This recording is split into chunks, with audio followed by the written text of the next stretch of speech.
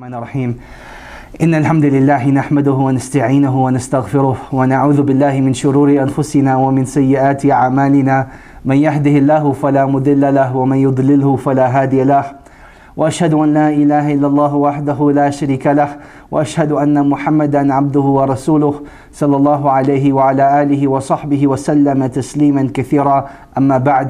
My dear brothers and sisters, Assalamu alaikum wa rahmatullahi wa barakatuh.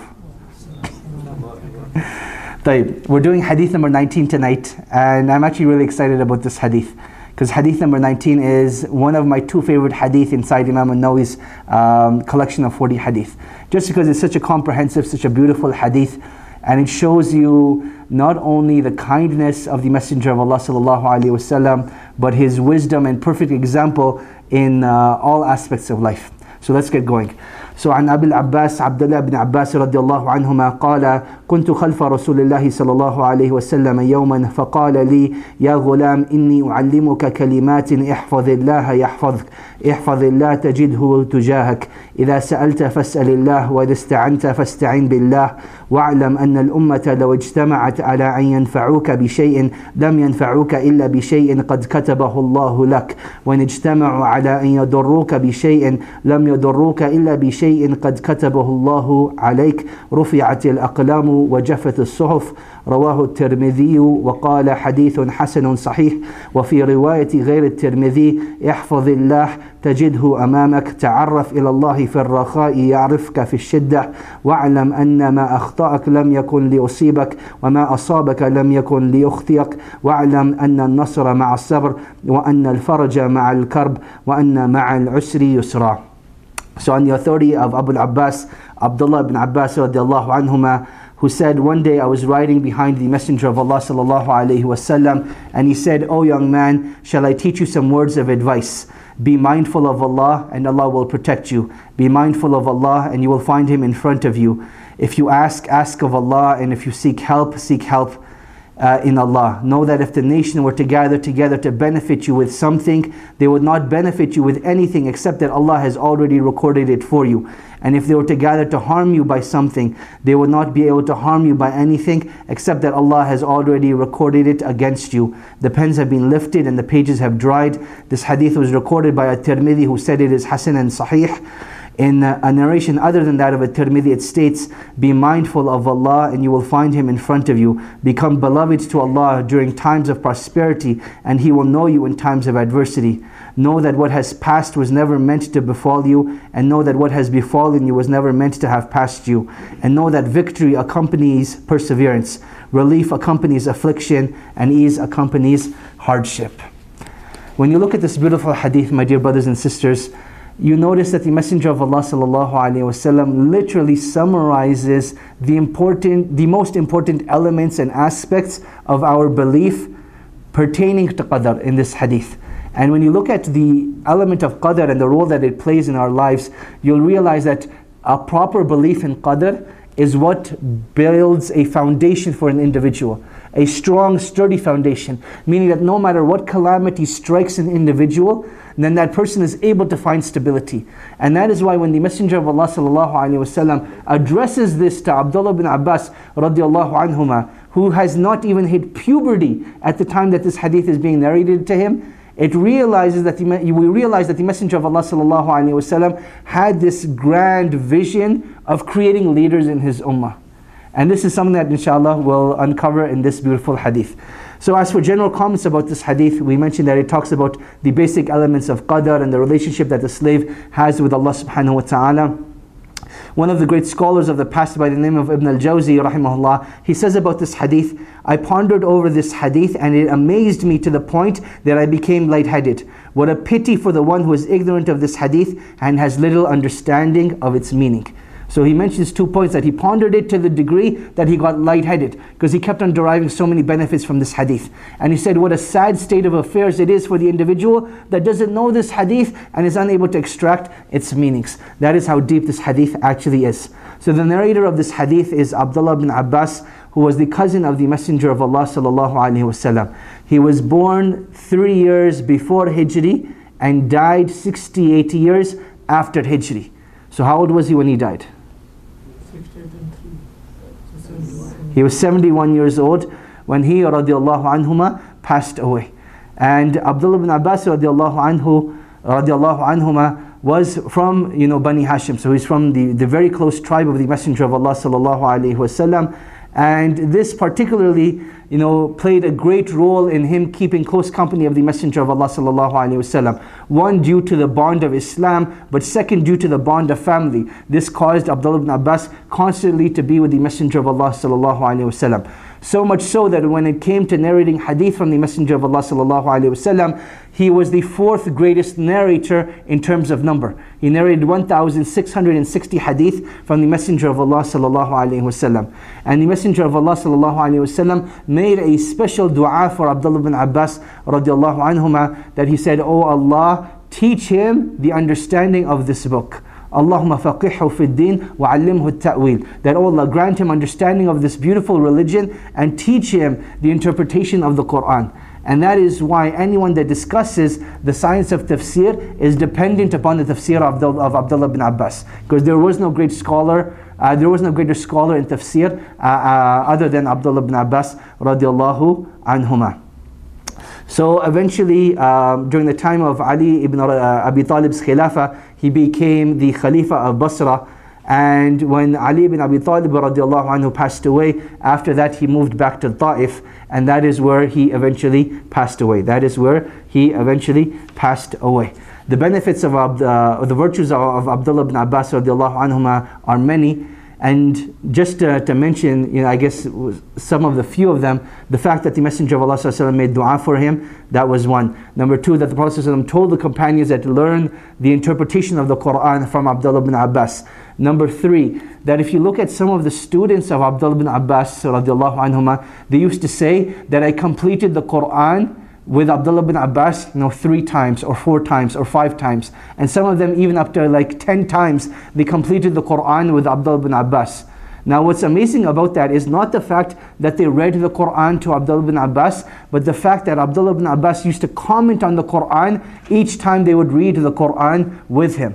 So in our day and age, if you can find a teacher that will teach you the Quran once, this is like something grandiose. But to find someone who's willing to go through the Quran with you 10 times to teach you its meanings, and he did this with multiple other students, is a great achievement. So this is from the virtues of Abdullah ibn Abbas radiallahu anhuma as well. So now starting off with the hadith, he says, one day I was riding behind the Messenger of Allah sallallahu alaihi wasallam. The scholars of hadith derive from this that it is permissible for 2 individuals to ride on one horse or camel as long as the animal can carry that burden. And it shows you at the level of detail that the scholars of hadith used to go to in terms of deriving benefits from this. Like when you hear, one day I was riding behind the Messenger of Allah sallallahu alaihi wasallam, you wouldn't think to derive that, this indicates that it is permissible for 2 men to ride on the same camel, on the same horse, and there's nothing wrong with it. And this is what one of the first benefits that the scholars of hadith mentioned over here. Some of the scholars argued that Abdullah ibn Abbas radiallahu anhuma was not on the same camel as the Messenger of Allah sallallahu alaihi wasallam, but rather he was walking behind the Messenger of Allah. But if you look at the narration in the Musnad of Imam Ahmad, it makes it very, very clear that Abdullah ibn Abbas was actually on the same camel as the Messenger of Allah sallallahu alaihi wasallam. Then he starts off by saying, Ya ghulam, O young boy, O young man. And this teaches us a very valuable lesson, that the Messenger of Allah sallallahu alaihi wasallam paid very, very close attention to the young people in his ummah. And you'll find this with Abdullah bin Abbas, with Nu'man ibn Bashir, with Abdullah bin Mas'ud, radiallahu anhum ajma'een, that the Prophet sallallahu alaihi wasallam took very special care of advising them in this young age. And each of them was given these prophetic hadith that would shape and dictate the way their lives were. So in this hadith, Abdullah bin Abbas radiallahu anhuma is not even, like 10 to 13 years old. Very, very young when this is actually taking place. Now this hadith, Abdullah bin Abbas, he narrates it in such a way to make sure that people understand that he's narrating this hadith directly from the Messenger of Allah sallallahu alaihi wasallam. Whereas the vast majority of hadith that he narrated through other companions. So he would narrate them through Ali ibn Abi Talib, he would narrate them through elder companions. But this hadith he is directly narrating from the Messenger of Allah sallallahu alaihi wasallam, and he lets us know this, right? He's letting us know that he heard this directly from the Messenger of Allah sallallahu alaihi wasallam, and that he didn't, forget any of the words that the Messenger of Allah sallallahu alaihi wasallam told him. So he tells him, "Oh young man, shall I not teach you some words?" Another benefit derived from this very point is the element of making the most of one's time. So you're riding through the desert, you're on a camel in a journey, and you can be talking about a wide variety of things, right? The Messenger of Allah sallallahu alaihi wasallam, he could have just stayed silent. He could have asked him, how was your day? What did you do? What's new in your life? But rather the Messenger of Allah sallallahu alaihi wasallam took that opportunity to teach this young man the basic foundations of this deen, the basic foundations of this deen. And this shows us not only the element of, the Messenger of Allah investing in the future, but the Messenger of Allah teaching him good habits in terms of how to make the most of one's time, right?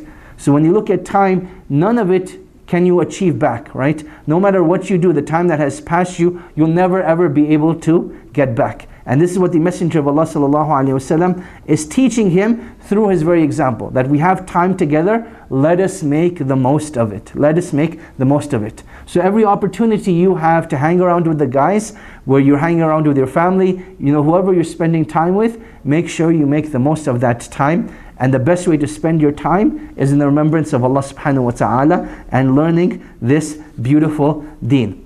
So the Messenger of Allah sallallahu alaihi wasallam, he says, "Inni u'allimuka kalimatin." I shall teach you a few number of words.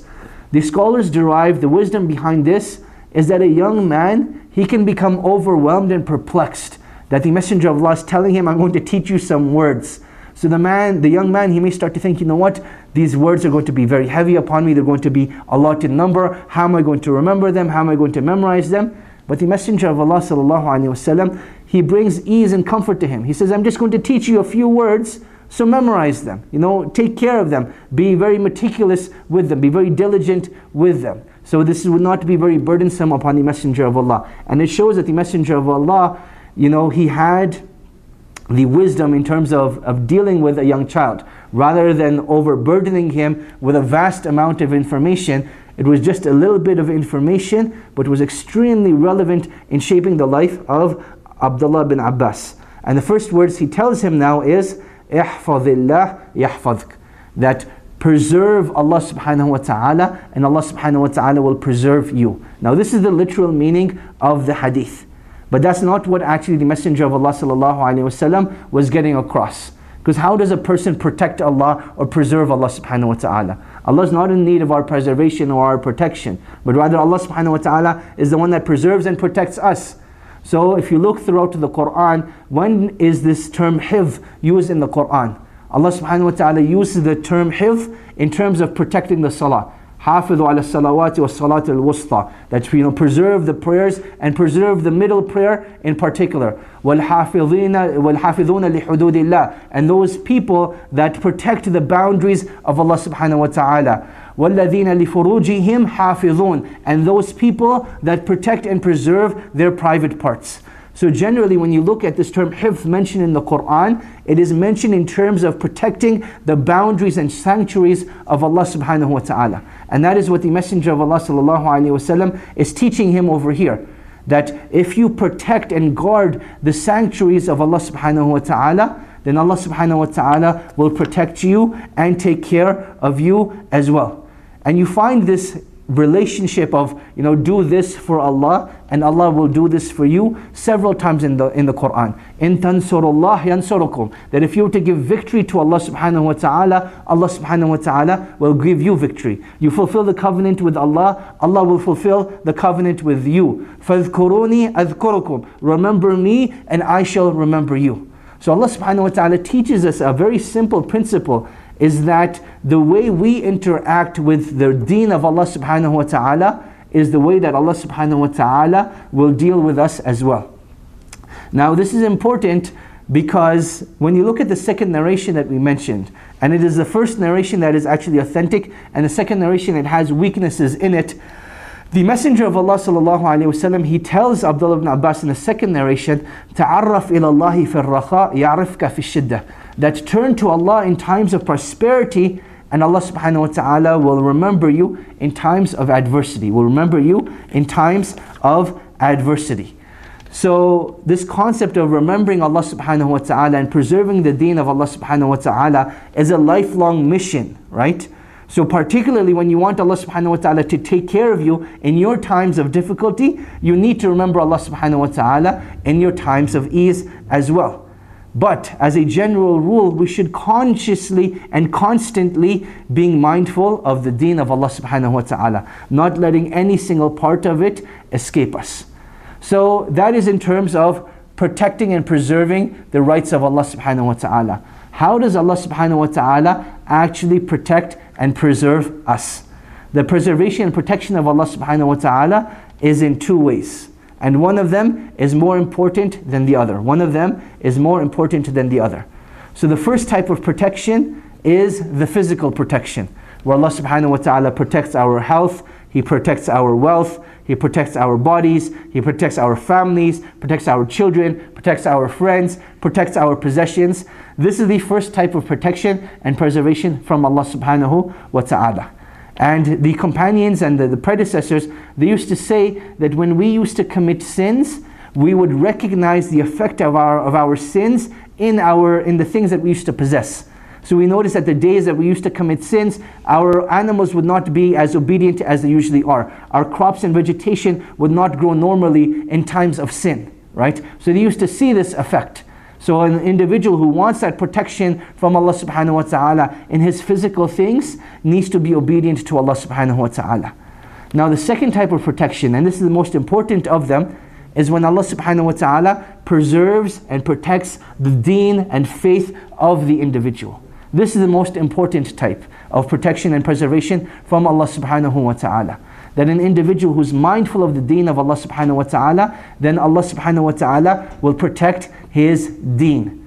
Who can think of an example of this from the Quran, where Allah subhanahu wa ta'ala protected the deen of the individual due to his righteousness?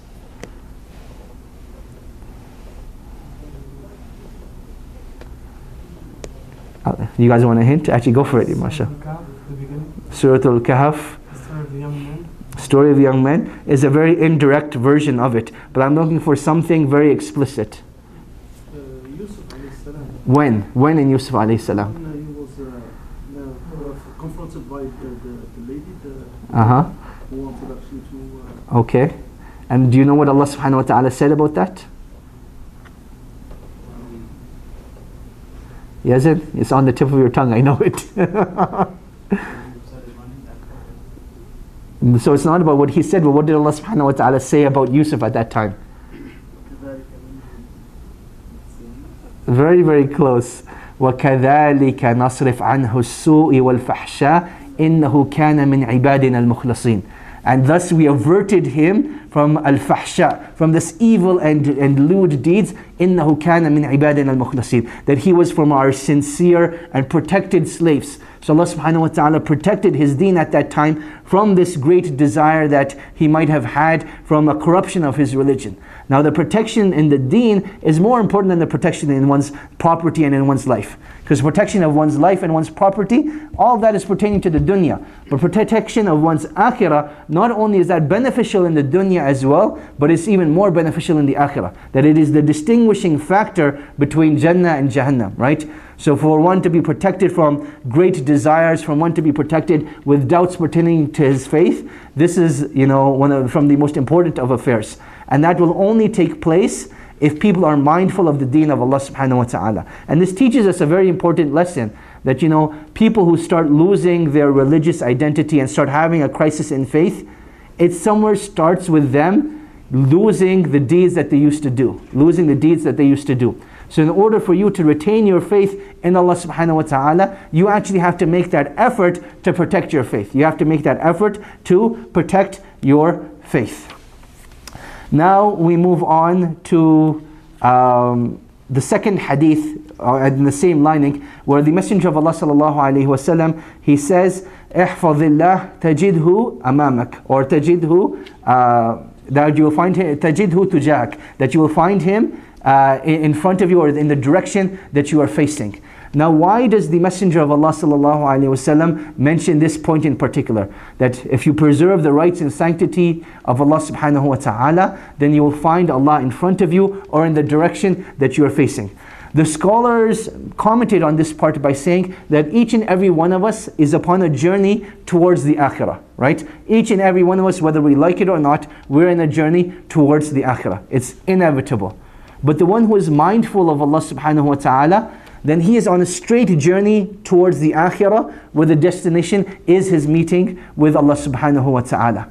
Whereas the person who is not mindful of Allah subhanahu wa ta'ala and not preserving the sanctuaries of Allah subhanahu wa ta'ala, then he is going left and right and diagonal and all other directions except the direction towards facing Allah subhanahu wa ta'ala, right? Because that is not the Sirat al-Mustaqim anymore. That's like a path of doubt, a path of desire, and that is the path that he's upon. So here the Messenger of Allah sallallahu alaihi wasallam is saying that if you want to stay upon the Sirat al-Mustaqim and you want to be guided to the Sirat al-Mustaqim, then you need to make that effort to preserve and protect the boundaries and sanctuaries of Allah subhanahu wa ta'ala. Then the Messenger of Allah sallallahu alaihi wasallam goes on to say, وَإِذَا سَأَلْتَ فَاسْأَلِ اللَّهِ, that if you were to ask, then ask of Allah subhanahu wa ta'ala. And this is such an integral part of this hadith that when the Messenger of Allah sallallahu alaihi wasallam is addressing this young 13-year-old boy and he's telling him that if you were to ask only of Allah subhanahu wa ta'ala, you come to see the profound effect that it has. You come to see the effect that it has. So asking of Allah subhanahu wa ta'ala, this is known as the act of making dua. And this is perhaps one of the most integral parts of our relationship with Allah subhanahu wa ta'ala, where the slave asks of Allah subhanahu wa ta'ala and Allah subhanahu wa ta'ala gives in return. So here the Messenger of Allah sallallahu alaihi wasallam is teaching Abdullah ibn Abbas that when you develop this habit of asking, get into the habit of asking Allah subhanahu wa ta'ala alone. Because this is from the protection of one's tawheed. This is from the protection of one's tawheed. And then when you think about logically speaking, it only makes sense to ask of Allah subhanahu wa ta'ala. Why? Ibn Rajab rahimahullah, he mentions 3 reasons.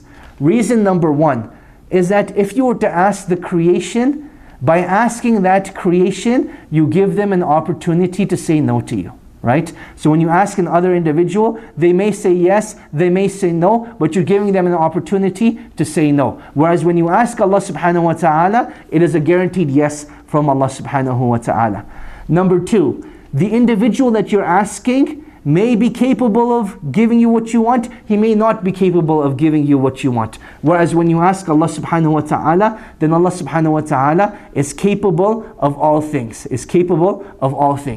And the third of them, and this is perhaps one of the greatest of them, is that when you ask another individual, the individual that gives you, he may have your best interests in mind, he may not have your best interest in mind, right? In fact, when the individual gives, for the vast majority of human beings, they give because they have their own personal, endeavors in mind. That I'm giving this individual a favor so that I can get a favor back in the future, right? That's the general tendency we'll have when we do these interactions. That you scratch my back and, I'll scratch yours. Whereas with Allah subhanahu wa ta'ala, when He gives the slave, He always has the best interests of the slave in mind. So these are 3 explicit reasons that Ibn Rajab rahimahullah mentions that it only makes sense to ask Allah subhanahu wa ta'ala alone. And in fact, this is one of the fundamental components of our faith, that we consider dua an act of ibadah. In fact, it is perhaps one of the greatest acts of ibadah, if not the greatest act of ibadah, right? The Messenger of Allah sallallahu alaihi wasallam, he says, ad-du'a huwa al-ibadah, that dua is the key component of worship within of itself. Now this is due to the fact that it is the act of ibadah that we do most frequently. This is due to the fact that it is the act that is most beloved to Allah subhanahu wa ta'ala as well. And it is due to the fact that this is, signifies the relationship between the creation and the creator. That the creator's authority is established and his magnification is established when we ask the creator. And our lowliness, our weakness, our humility and humbleness is established when we ask Allah subhanahu wa ta'ala. So this shows us the significance of making dua to Allah subhanahu wa ta'ala. And there's so many beautiful narrations of the people of the past when it comes to this act of dua, that there was an individual, a scholar by the name of Abu Salih, and he had a statement that he used to tell his students that keep knocking on the door of Allah, and eventually He will open it for you. And eventually He will open it for you. Rabi al-Adawiyah, when she heard this statement of Abu Salih, she said, may Allah subhanahu wa ta'ala forgive Abu Salih for who told him that the door of Allah is even closed. For who told him that the door of Allah subhanahu wa ta'ala is even closed. Meaning that Allah subhanahu wa ta'ala is hearing our supplications and answering our supplications at all times. And the Messenger of Allah sallallahu alayhi wasallam affirmed this for us, that either Allah gives you what you want when you want it, or He delays it to a later time, or Allah subhanahu wa ta'ala doesn't give you what you ask for, but rather prevents an equal amount of harm in your dunya and akhirah. Because that thing was not good for you, so Allah subhanahu wa ta'ala, He kept it away from you. He kept it away from you. And this is from, the beautiful lessons of asking from Allah subhanahu wa ta'ala. So what do we actually learn from the act of asking Allah subhanahu wa ta'ala?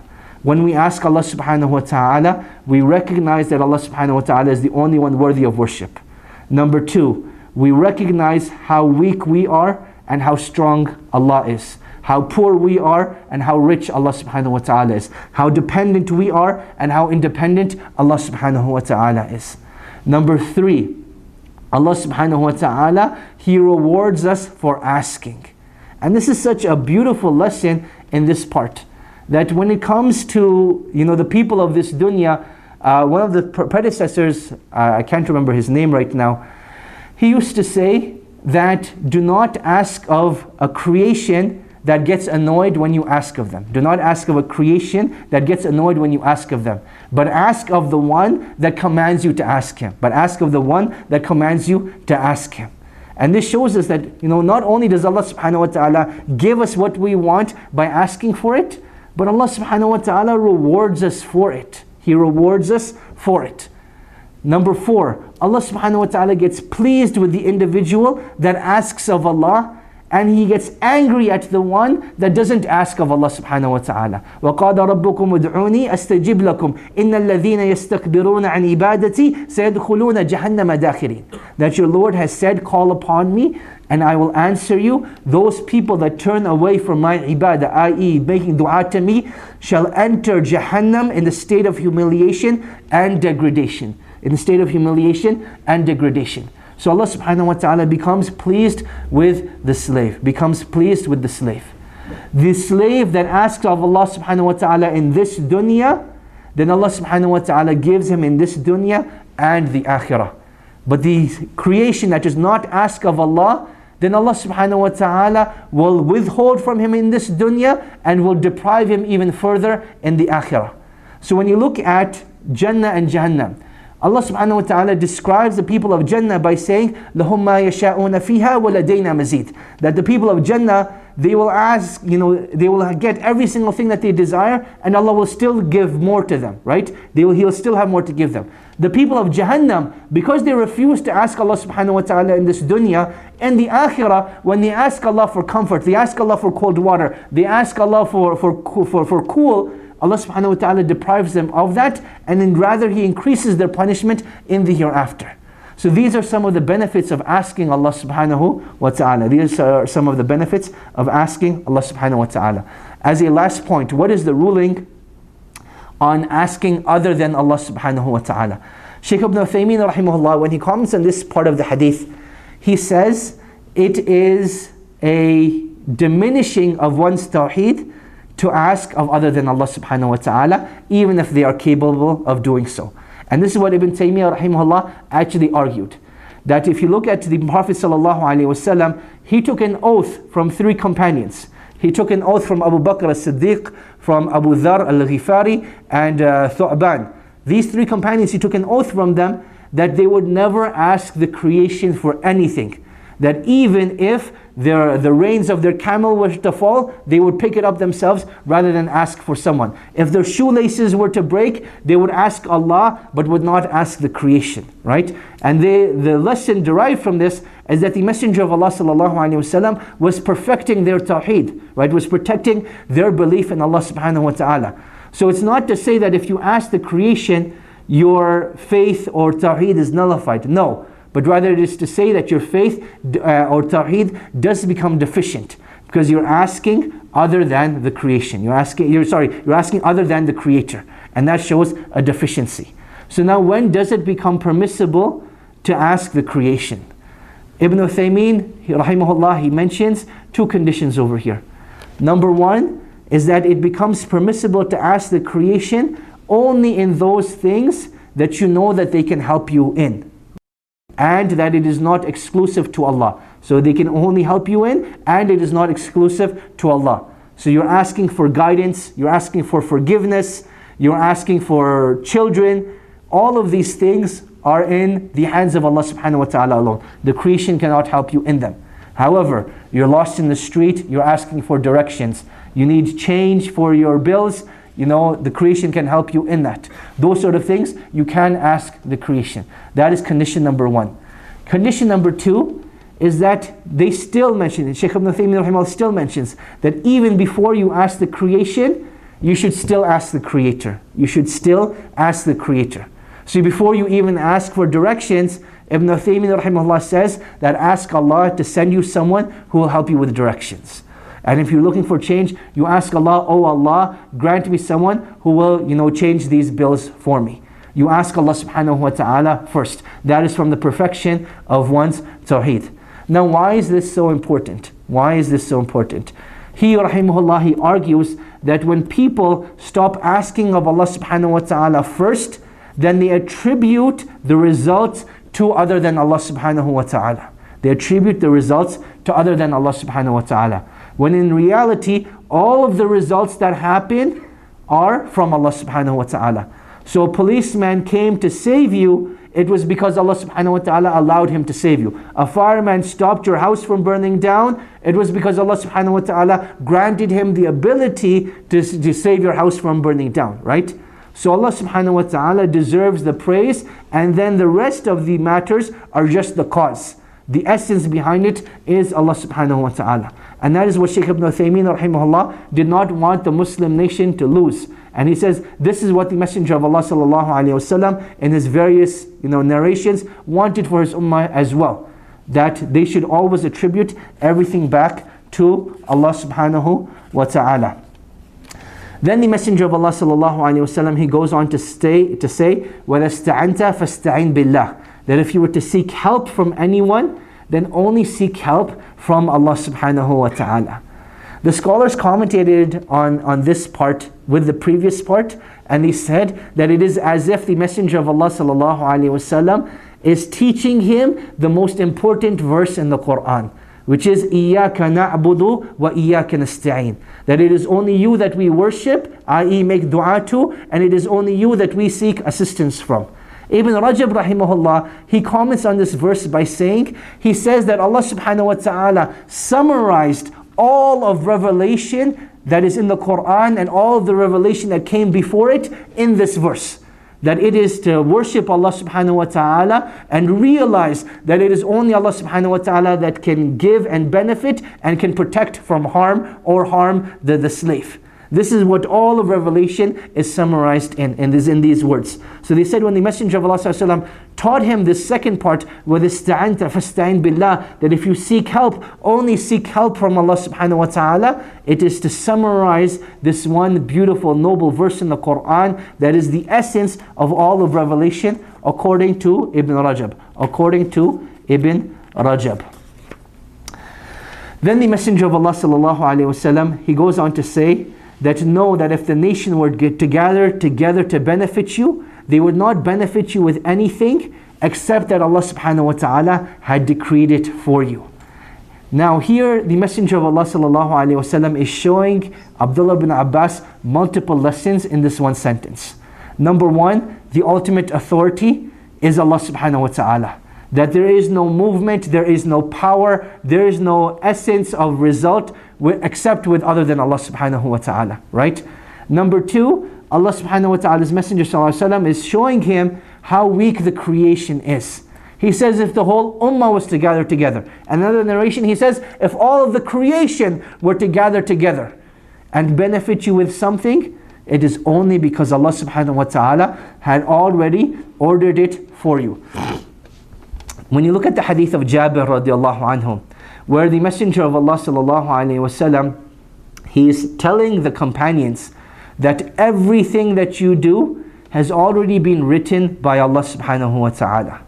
And then Jabir radiallahu anhu, he asked the Messenger of Allah sallallahu alayhi wasallam, O Messenger of Allah, the path to paradise, if it's already written for us, then you know what is the relationship with deeds? Meaning, why do we have to do the deeds that we're commanded to do if our destination is already known?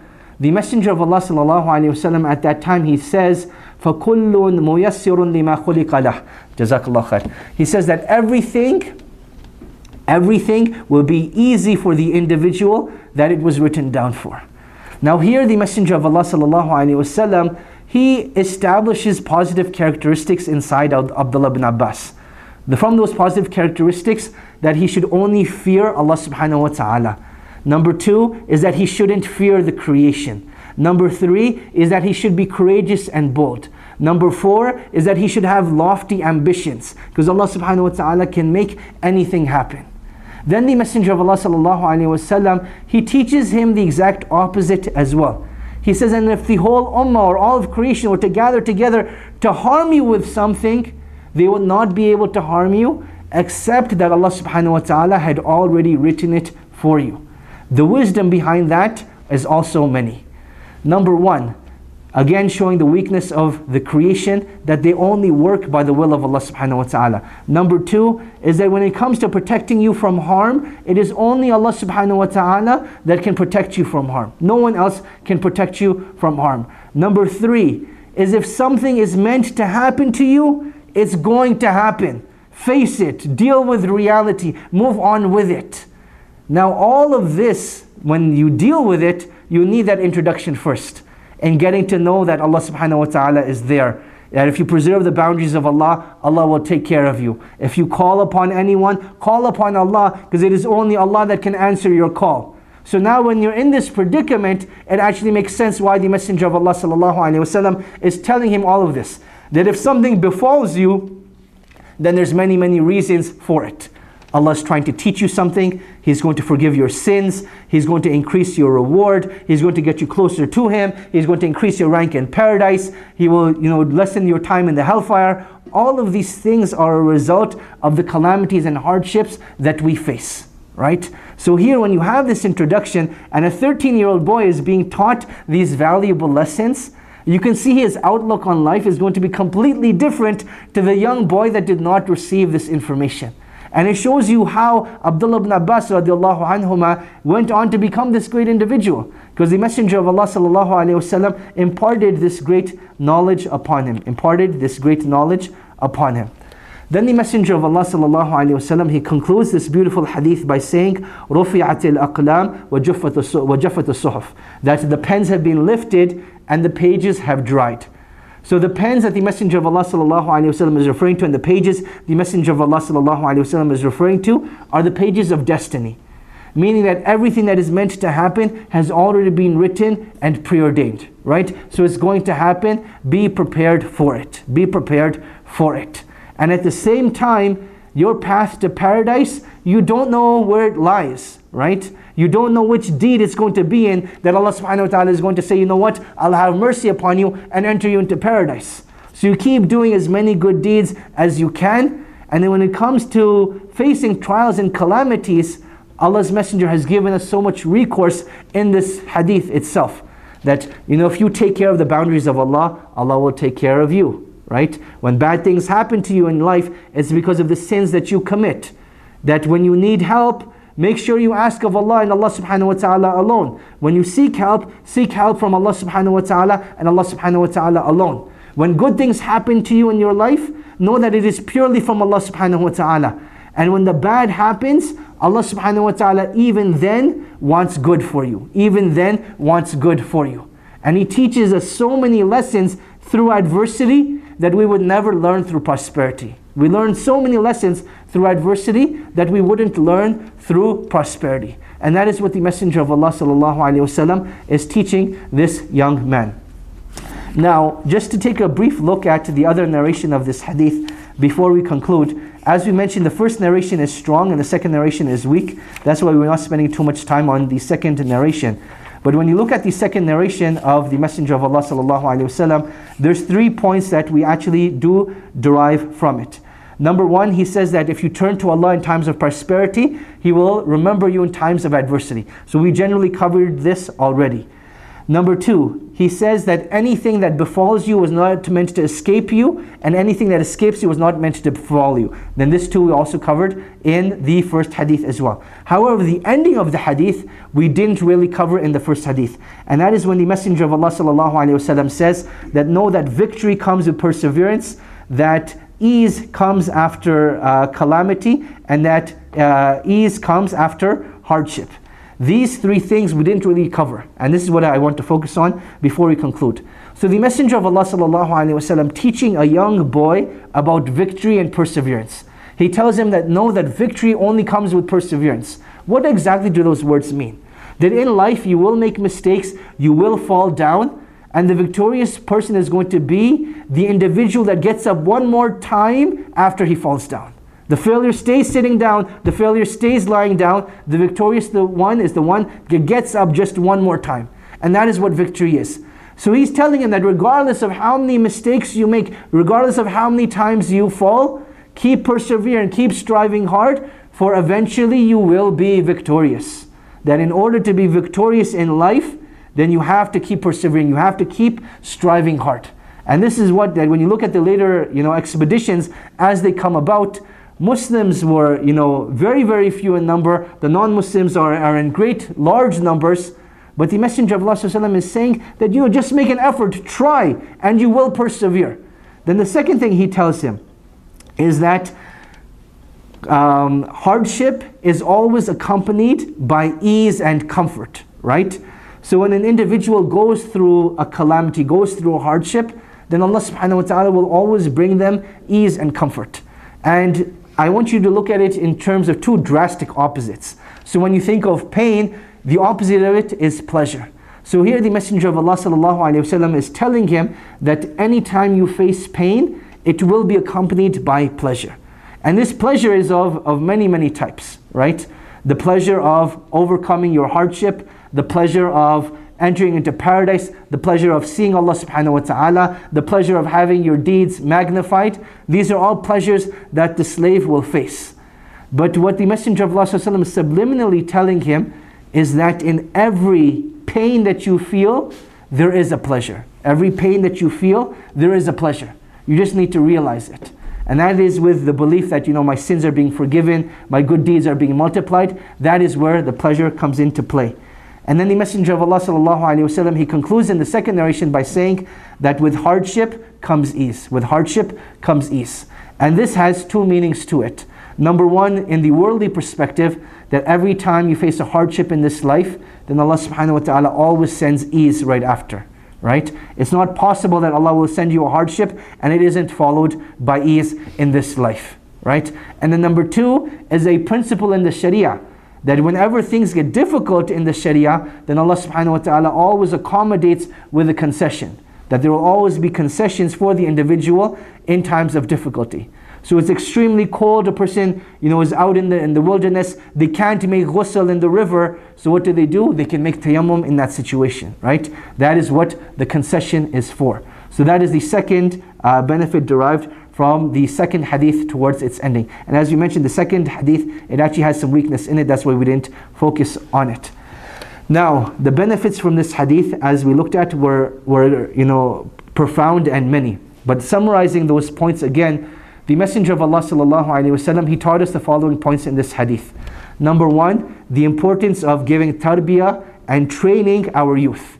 right? The Messenger of Allah took Abdullah bin Abbas, Nu'man ibn Bashir, Abdullah bin Mas'ud, all at a young age, started advising them, started spending time with them, being in their company. Number 2, the Messenger of Allah is teaching us the importance of time. They're riding on their journey, they could have been doing anything. The Messenger of Allah is taking this opportunity to advise him. Number 3, the Messenger of Allah ﷺ taught us speaking skills. That he's telling Abdullah bin Abbas, look, I'm going to teach you some words, don't become overwhelmed by them. They're only going to be a few. Right? So he's teaching us how to speak to the various levels of people. When you're dealing with a young child, don't overwhelm them with a lot of information. Teach them a little bit at a time, let them understand it, and then move on to the next thing. And that is what the Messenger of Allah ﷺ teaches us. And then in terms of the actual text itself, that when you preserve Allah subhanahu wa ta'ala's boundaries, Allah will never forsake you. In fact, the more you preserve the boundaries of Allah, the closer you get to Allah, the more Allah subhanahu wa ta'ala will take care of you, right? And when an individual preserves those boundaries, Allah subhanahu wa ta'ala will put him on the straight path where Allah subhanahu wa ta'ala is his ultimate destination, And at the request of the slave, at the asking of the slave, Allah subhanahu wa ta'ala is always there. And that is why the command to ask Allah and Allah alone. And there will be times where you will need help. So only ask help of the one that can truly help you. And that is Allah subhanahu wa ta'ala. And then the Messenger of Allah ﷺ concluded in terms of how weak and feeble we are as a creation, that even if we gather together to benefit something, we wouldn't be able to do so except by the permission of Allah subhanahu wa ta'ala. And if we wanted to harm someone or something, we wouldn't be able to do so except by the permission of Allah subhanahu wa ta'ala. And everything that happens is written in qadr. Right? And that is why it is of the utmost importance to have such a strong belief and foundation in qadr. Realizing that Allah subhanahu wa ta'ala had destiny written down 50,000 years before the creation of the heavens and the earth. And that Allah subhanahu wa ta'ala knows everything that is, was, will be. And if there was an alternate universe, Allah subhanahu wa ta'ala would have known that as well. Number 3 is that the will of Allah subhanahu wa ta'ala will always take precedence. So if Allah subhanahu wa ta'ala has not willed it, it will not happen. It will not happen. And those are from the most important pillars of our belief in qadr, that the young children should be made to know, right? That when you teach them these things at a young age, tell them who Allah is, tell them about our relationship to Allah, tell them about the blessings of dua and seeking help from Allah and how Allah will always be there to help.